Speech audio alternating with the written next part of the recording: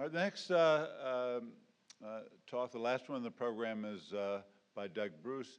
I think opioid use disorder is obviously a major issue in this city. I think that many programs are beginning to expand the services they offer. Doug has extensive experience. He takes care of, I don't know how you answer that first question, you take care of 35,000 people in your organization. I guess not all of whom have HIV. That's correct. And is going to tell us about his approach to opioid withdrawal, substitution therapy, and HIV infection. Thanks. Good afternoon. You soldiered on to the end of the day. And we're going to talk about drugs. So it's going to be very exciting. Right. I was doing drugs out in the hallway, actually. It's all caffeine-based, but don't. The coffee's good. So I do not have any financial affiliations with any pharmaceutical companies. The picture there is methadone is pretty much methadone in most languages, even in Russian. And this is a methadone clinic in Africa. And it's an important reminder for all of us that every day more than 1,000 people are going into emergency rooms as a result of prescription opioid problems. If the CDC actually just recently released data on opioid overdose and related to prescription opioid overdose in the United States, and the District of Columbia, if it was its own state, would be the 4th highest in the nation, right? It doesn't fall on the state list, but if you were to insert yourself. So opioids are a big issue here in the district, and that's what we're going to talk about. So those are in your packet. I won't talk about those learning objectives directly, but we're going to ask a question. So according to the CDC, how many people died of an opioid overdose in the U.S. in 2016? Do I need to hit the button to make it go forward to do the thing or no? Don't mess with it. I'm not going to mess with it. This is not music that any heroin user would listen to. It's a qualifier. It's none of my patients. All right. Bingo. Fantastic. People from the CDC here? No. Telling everyone the answer. So, yes, over 40,000. And one of the pre-test questions that you had coming into the conference was, what proportion of that was related to prescription opioids? And the answer to that is actually 40%. So there's a lot of prescription opioids out there, but there's also a lot of synthetic opioids that are incredibly, incredibly potent. As an example, I was at the Yale Law School, and the DEA came, and they had a photo of a normal-sized briefcase during a bust, and in that was a synthetic derivative of fentanyl. It's 100 times stronger than fentanyl. Fentanyl is 100 times stronger than heroin. And there was enough in that suitcase to overdose everyone in Connecticut 6 times. That's 18 million people. So overdose deaths continue to rise. This is something that's not surprising to everyone, but is a really important part of our conversation today. Opioids aren't going away. This isn't the first opioid crisis. One of the earlier opioid crises was actually when New York City had a heroin maintenance program for 1 year in 1919. People coming back from World War I who'd been introduced to a medication created by Bayer Pharmaceutical Company, which was brand named heroin. Heroin is a global problem. I was actually earlier today talking to a student who's doing some research on trying to figure out where are all of the opioid treatment programs in Africa. And as discussed earlier, there's treatment programs in Tanzania, Kenya, Mozambique, Senegal, Nigeria, all looking to start methadone programs. They're estimated there are over 1.5 million heroin users just in East Africa. So it's a global epidemic of opioids, not just a problem in the United States. And as you can imagine, HIV continues to be linked to opioids globally. One of the things that we need to talk about is what is addiction, right? We all have our own philosophies of that particularly. Maybe we may use it in our everyday language. You know, ha ha ha, I'm addicted to cookies, right? Probably not a true addiction. Right? And no one near, you know, if you really have that addiction, I apologize. I'm not trying to disparage you. Cookies are great. Right? But they're not an addiction in the way that we are going to talk about it. So when we talk about an addiction, we think of 2 basic things. It's reinforcing, right? So your brain says, that was great, do it again. But a big part of it is the loss of control in limiting the intake of that substance, right? Which is why we always tell you, don't go to a substance users and say, just quit, right? Has anyone ever seen that work effectively? I have not in a long time. That has not been successful.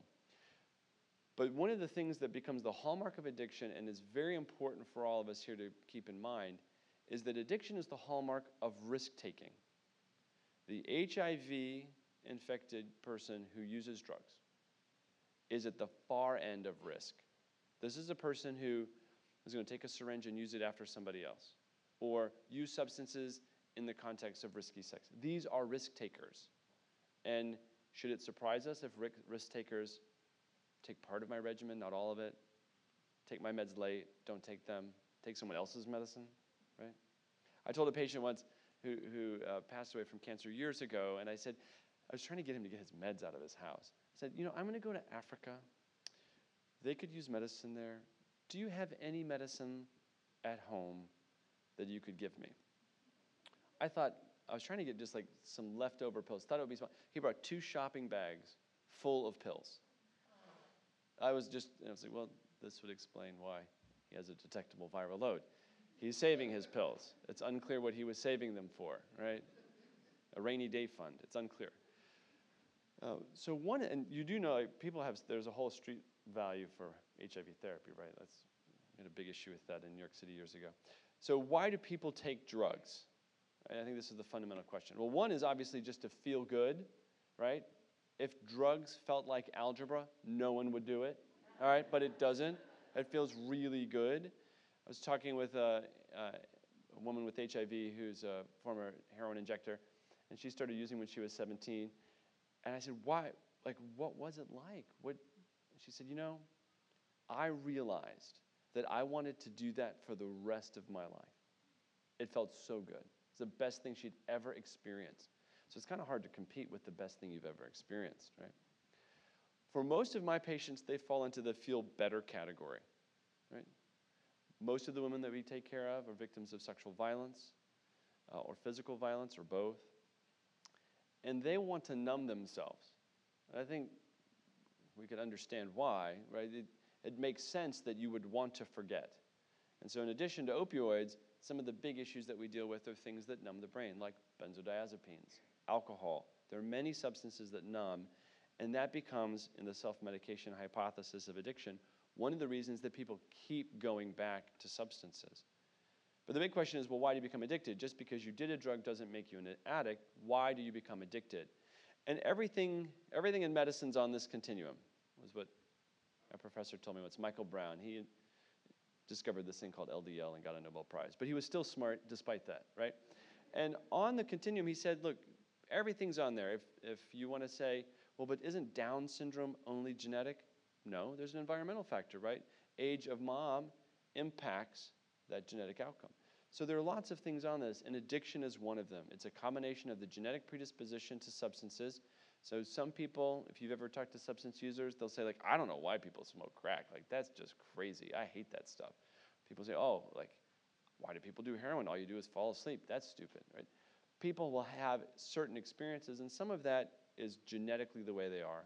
Some of it is environmentally, right? And there have been some very elegant studies done looking at the genetics, which we don't have time to talk about. But the real issue is that it's both. Medications we're going to use to treat the biologic part, but therapy is the key for the environmental part. And the big thing here is that drugs themselves take over very primal motivational circuits. The same wiring in your head that told you that eating lunch was a good idea and gave you a dopamine surge after that as a neurobiological reward is the same cycle that heroin uses. Heroin just takes that amp and goes to 11, right? It just takes it all the way up, right? When you talk to heroin users about the experience of heroin, they typically say it's better than the best sex you've ever had, right?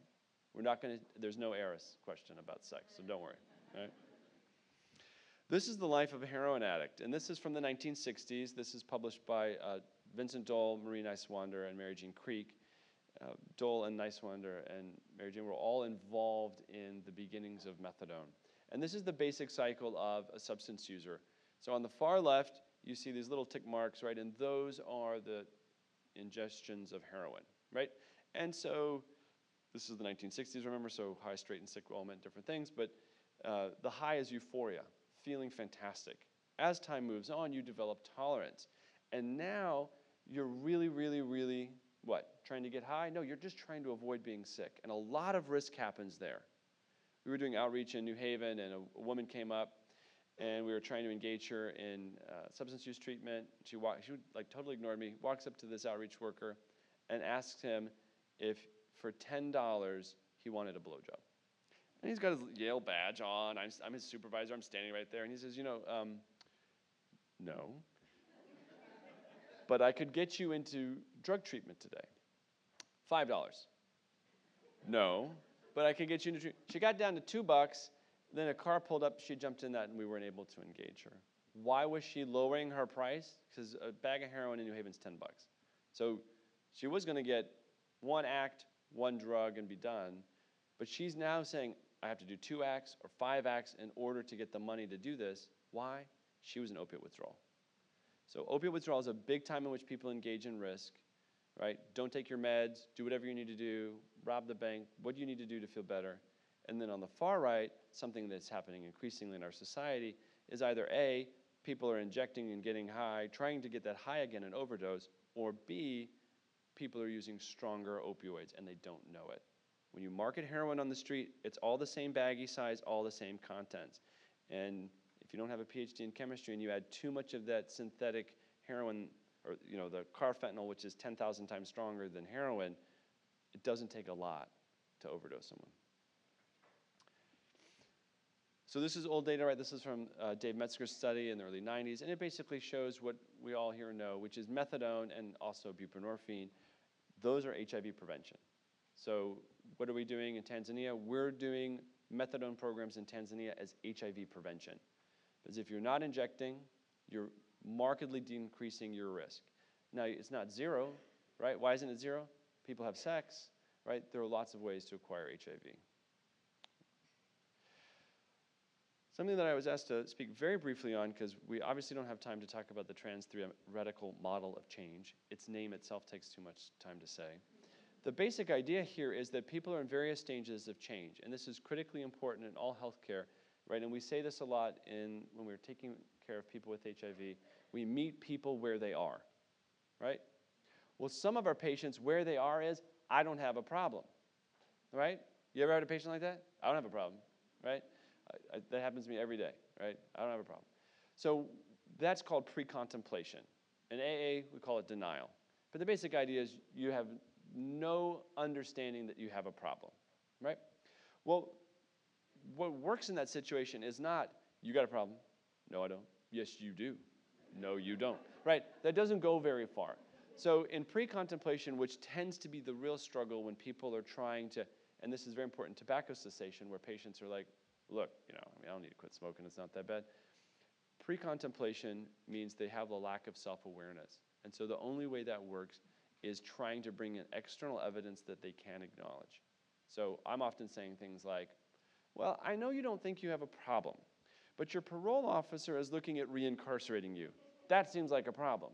Or DCF is involved in your life, the Department of Children and Families, and they're going to take your children from you. That seems like a problem, right? Bringing in external evidence that they really are willing to acknowledge, tying the behavior to the external thing they're willing to acknowledge, helps tear down pre-contemplation and helps people start to think about, well, wait a minute, maybe I do have a problem. But those are the hardest folks to try and help with, and that's really where basic harm reduction becomes important. You're going to keep injecting, let me give you syringes.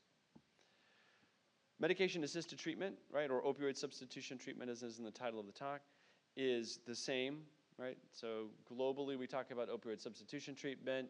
In the US, we talk about medication-assisted treatment. Both buprenorphine and methadone have outstanding histories and the ability to provide care for patients with HIV and reduce opioid use. There was some recent data presented at CROI by Sandy Springer looking at individuals who were incarcerated with HIV who were released and were maintained on a depo naltrexone formulation that depot naltrexone formulation was able to maintain sobriety. Those are also materially very different patients than some of the people you may see coming in off the clinic, into the streets off the clinic, saying, hey man, I used heroin yesterday, I need help today. So, you know, they're all FDA approved for the treatment of opioid dependence, but clinically we gravitate to methadone and buprenorphine, especially in the early stages, looking to, if people want to later, they can transition. So this is an MRI, obviously at the top, and a PET scan below, and this is just the basics of why we use medication-assisted treatment. So what's lighting up here is the mu opioid receptor, which is where all opioids go. And on the far right, you can see there's this big red dot in the middle at the top, right? That's the nucleus accumbens. That's the reward center of the brain. That's where, if you've ever had something really awesome happen and you felt fantastic, you had a runner's high or whatever, it came from that little area in the brain. And not surprisingly, it's saturated with opiate receptors, right? So the top is with no buprenorphine, but as you see, as we go down in dosing here, or increasing dosing going down the chart, you see that, what are we doing? We're filling up the brain. So I always tell my patients, look, basically what we're doing is we're filling the parking lot up in your brain with a medication. If you go out and do heroin, there's no place to park, right? Time for a question. It's not about sex. How many patients do you treat with buprenorphine for opioid use disorder? I don't have a waiver, and so I can't treat anyone. I have a waiver, but I don't do it. And then various ranges of patients that you might be taking care of.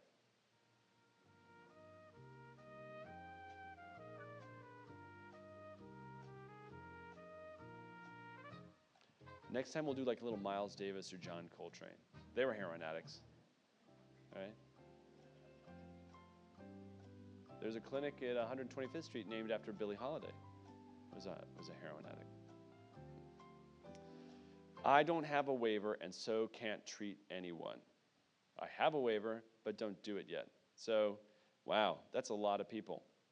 So I want to encourage you, treating people with buprenorphine is so much easier than Hep C treatment, HIV treatment, TB treatment, the treatment of high blood pressure and diabetes, right? Getting someone to change their lifestyle, right?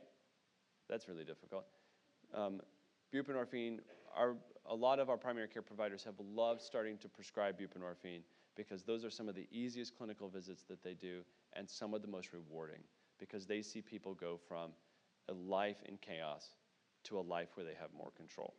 So I encourage you to reconsider it. This is what happens when people are on medication-assisted treatment. The M's here are methadone, and the H is heroin. And the basic idea here, this is again from Dolan Nicewander, that as they got people on methadone, methadone helped them feel normal and fine. If they used heroin, the parking lot was full. The big piece here, though, is to remember, like, if you've ever seen some of the horrible press that methadone has gotten in the world, methadone is probably the most life-saving medication that is treated so miserably, right? Rarely do I hear of people saying, yeah, I'm so happy my son got on methadone, it saved his life, right? Usually people are like, God forbid, you know, methadone's only for really bad people. I will tell you, methadone is amazing. It saves lives. The reason that we did methadone in Africa, it has the best retention, incredible success, and it's dirt cheap. So we can save thousands of people. So whatever people may have told you about methadone, the people who are nodding out, those kinds of things, they're on too high a dose or they're abusing other drugs. Properly dosed methadone, you wouldn't know it. You would not be able to look at someone and know. So we mentioned methadone, great retention. Buprenorphine it can be office-based, so methadone has to be in an opioid treatment program, so a methadone maintenance program.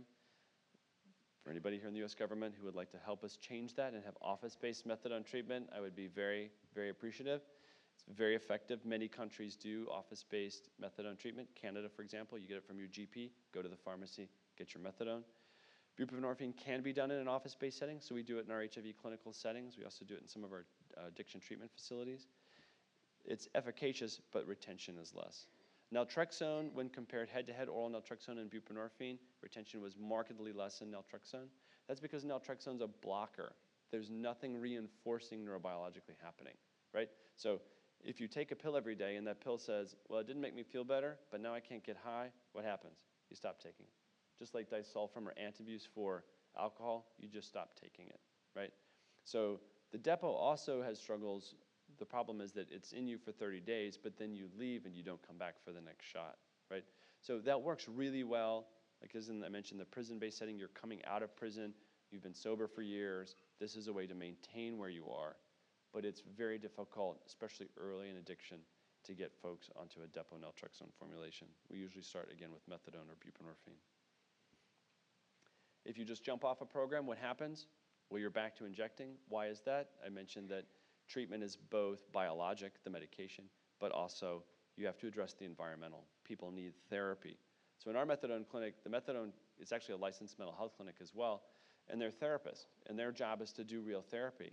If you're a victim of sexual assault, you need more than just methadone, right? You need therapy to address that trauma. You need evidence-based treatments in order to address what's going on.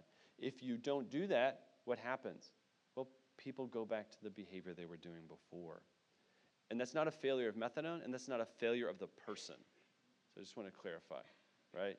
If we never treated one of the root causes, let's not blame the patient. We didn't provide adequate services. What are the best practices? You've got to make treatment nice and easy. Got to get people quickly on treatment. You've got to provide culturally appropriate counseling, and it can be as simple as Narcotics Anonymous, right? The 12 steps, or CBT. And obviously, we need to be treating the medical issues as well. Why did I stress? So one of the mantras that we have in PEPFAR's work in Africa around methadone maintenance is low threshold, high volume, right? Low threshold, because if it is harder to get treatment, you're not going to go. And if you're not high enough volume, you won't make an impact. If opioid overdose, if DC is number 4 in the country, but most of us here don't treat anyone with opioid problems, right? You're going to have high threshold, low access. We can't, as a city, actually make a difference. So you got to have low threshold. It's got to be easy. Drug dealers do home delivery, okay, right? In Hartford, there's like the ice cream truck that goes around at 2 in the morning. They're not delivering ice cream, okay? People who use drugs and and have HIV certainly have high morbidity and mortality. This is obvious. They have high rates of Hep C, high rates of liver disease. One of the big things I'm dealing now is with all my patients who are cirrhotic, trying to help them kind of navigate their cirrhosis, because some of these guys, they either missed treatment or getting treatment late. One of the big things is we should not discriminate, because our patients can take medications. For Hep C, we're treating active drinkers, we're treating people who are using drugs. Why are we doing that? Because the treatment works. The big issue is adherence. And all of the adherence studies in the world have shown that you sitting there looking at someone can't predict what the future will hold.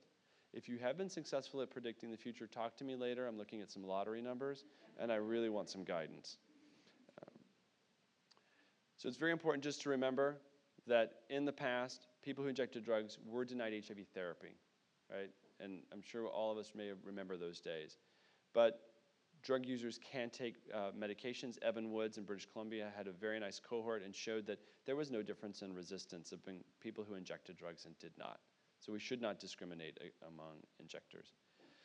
People all over the world are linking drug treatment with good HIV or Hep C outcomes. I was in India in November. They were linking directly observed DAAs. They're giving declatosphere and sofosbuvir, $120 for both for the whole regimen, for their patients, directly observed with the buprenorphine. In Tanzania, we're doing directly observed therapy for HIV and TB. The TB rates in the methadone clinic are 5,000 per 100,000. It's the highest in the world of the mines. In South Africa, that's 8,000 per 100,000. So you can use treatment like this, like buprenorphine. People will come to clinic for this. They will stay engaged in treatment with you, and you can have very good outcomes as a result. In your package, you have 2 standardized screening questions for substance use disorders. These were actually not piloted in HIV clinical settings, but within the context of primary care and have been validated. These are 2 easy things that your medical assistant or nurse could ask people once a year or every 6 months just to get a feel for whether or not your patients are using substances. And it's important, very important to know this information. I've mentioned that people can be taking their medications adequately. I keep saying it because I want to remind everyone. Everyone here, remember, you're number 4 in overdose. Everyone here should be thinking about becoming a naloxone prescriber to the community, right? And also should really reconsider becoming a buprenorphine provider. There have been some guidelines that we developed on the treatment of chronic pain in people with HIV.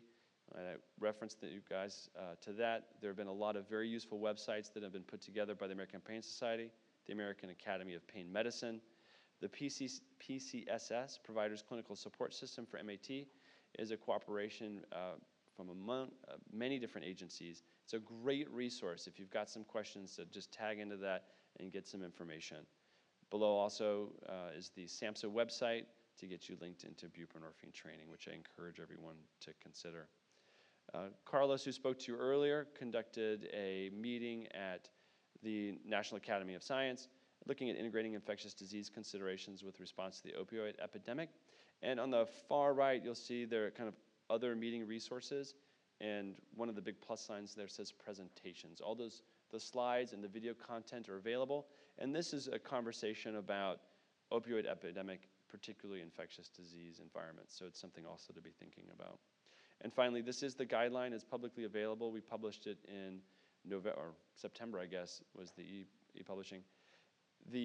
What was published in the journal is very abbreviated and only the highlights. If you go to the online resource, it's about 100 pages of discussion, data, everything that supports the recommendations, but is a very good resource and hopefully will be useful in the clinical environments as well. And with that, I thank you for your time, and if you have any questions, please feel free to ask now, or otherwise, feel free to give me an email. Thank you so much.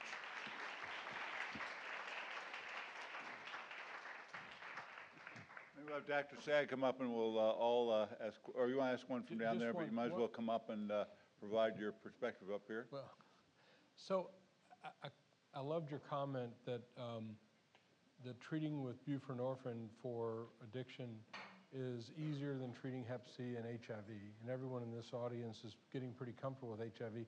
Why do we need a certificate and an 8-hour online course to do that? There are very few things in medicine where that's required.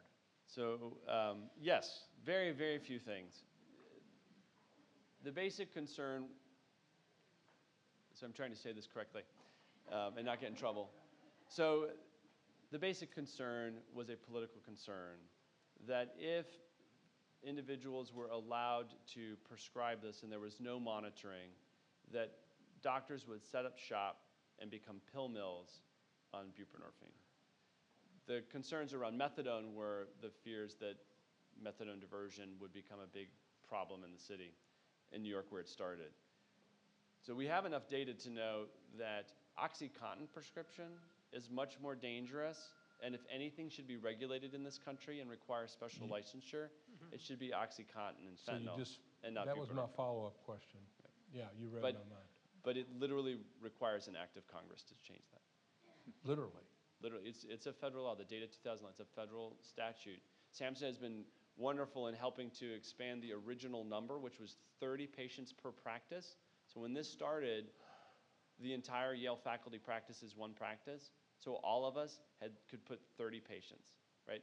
But that is, up to now, if you've been a prescriber for a while, you can actually take care of 275 patients, which is a lot of patients. So SAMHSA has been very helpful to move that along, but to do away with the actual requirement would require an amendment to the Data 2000 law. Okay. All right, so Dr. Sag, you should come up this way for the end of the program. Question over on the left? Thank you. So for patients that are on an opioid substitution, whatever, buprenorphine or methadone, and they have chronic non-malignant pain, is there a consideration in terms of the use of opioids for that population versus people without that who I know? Absolutely, that's a great question. So, and the guideline talks a lot about that, but in summary, our initial recommendation was, one, methadone maintenance programs are allowed to split dose for multiple reasons. Pain is not one, but a methadone program can put in an exemption waiver, which goes to SAMHSA and the state authorities, and can allow for more than once daily dosing for a patient. Methadone's analgesic ability is really in the kind of 3, probably 4 times a day. The most that we can do in our system is twice daily dosing for pain. So we dose you in the morning, give you a bottle, you can take methadone at night. Buprenorphine can also, it's believed that by split dosing, you get better analgesia. And that has to do with analgesia being at the peak of the drug level, but what's necessary for maintenance for the opioid use disorder is the trough, which is why you can do once daily methadone for opioid use disorder, but you need it more often for pain. There are a couple of questions about the use of buprenorphine for opioids versus heroin. Yes. So buprenorphine has a very, very, very, very high binding affinity. And so you can treat somebody who's addicted to, actually, a patient was just transferred to me recently with HIV, had been put on pain meds, benzos, all kinds of things over time. And his previous provider, I think, got tired of writing him narcotics and things. So they sent him to me. I was concerned about his substance use disorder. He was drinking and doing other things as well. And so we transitioned him off of fentanyl onto buprenorphine. And he is now taking, he was doing relatively well with 8 milligrams in the morning and is now, because of his chronic pain, going to be taking it twice a day. But so it doesn't have to be just for heroin. It can be for any opioid. And we transition people often off of methadone. Methadone can be difficult to get off of, which is why it's so good with retention. But we will taper people down, transition them to buprenorphine, and taper off buprenorphine, because buprenorphine is very easy to get off of. How important do you think it is for practitioners who use buprenorphine to have psychiatric or other behavioral health associates that they have ready access to? So I think it is important. The key factors are, if patients fall into kind of different buckets, right? There are people that can take buprenorphine and do well and never need therapy. There are patients that no matter how much therapy you give will never do well, right? And those need to be in a specialized system. SAMHSA puts together things called treatment improvement protocols, or TIPs, and tip 40 is on buprenorphine and tip 42 is on comorbidities. And they've got these great charts in there trying to help you kind of graph out, well, my patient's high on mental health, high on addiction, where do they go? They need to be in a specialized environment. So the expectation is never in an office-based environment that you have all of the answers, solutions, or skills to address everything a patient throws at you. But the key for you would be, if my patient's still using heroin and they're on a therapeutic dose, that should be the big key, that there's really something else going on here, and this person needs therapy. And this is the person that you're going to want to connect to as expeditiously as possible to a skilled clinician that you know. So having a referral link and being able to communicate with people would be important. And the last, go ahead. I believe earlier this year there was a long-acting injectable version of buprenorphine that was approved. Yep. I was wondering if you've had any experience with it, and how difficult is it normally to get coverage for that? Right. So it's a great question. So we have not been using it, and the real reason is a thing called contingency management. So we use buprenorphine as contingency management, which is basically a reward for achieving certain things, right? So if I need you to come in every week for therapy, you're getting weekly buprenorphine scripts. My big concern with the long-acting, and I think its use is going to be probably in people who've been sober for years, and I've got one patient that we're thinking about doing this with, because he's been on buprenorphine for 10 years or so now, where that would fit in well. But for a lot of our people early on especially, we're only giving limited quantities, and we're tying different things to it. When you see your therapist, when you see the psychiatrist, when you come in for adherence counseling, when you see the nurse, and people follow that buprenorphine around, and we've had great outcomes as a result of that. I think one of the traditions in this course is that Mike Sagg always has the last word. So before he has the last word, we really appreciate the fact that this has been a very interactive audience, and Washington is always a great venue for the course. The faculty, I think we've been fortunate to really attract terrific faculty. We wouldn't be able to put this on without sponsors who help keep the costs down. And finally, I think for Kristen, for Rob, for Donna, IS really does a great job of putting this together, and I think everybody deserves a hand for making this successful sport. So do you want to give a 30-second summary of everything that was said here? Sure. Okay, here we go.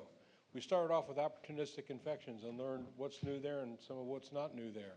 We then went on to hear about PrEP, and there is a lot new there, and how we can manage PrEP for the 2-1-1 approach, which is emerging, that type of thing. We then heard updates from CROI. There's a whole smorgasbord that David Hardy went over with us, and that was kind of exciting, especially some of the newer approaches for treatment that Joe Iran later went into.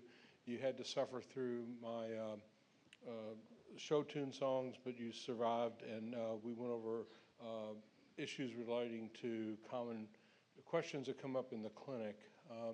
In the afternoon, we started off with a story or a series of events from Carlos Del Rio, talking to us about engagement in care, talking to us about initiation of ARVs rapidly, but maybe we can't do it quite as rapidly as we might like because of social constraints, but that was pretty nice. Joe Iran then talked to us about new drugs, and there's a lot of new things coming, especially in the long-acting.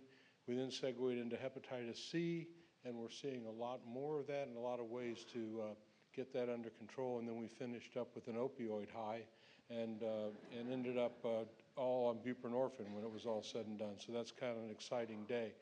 Thanks for hanging in there with us, and hope to see you guys back next year. Thanks to Henry and the faculty and all of you.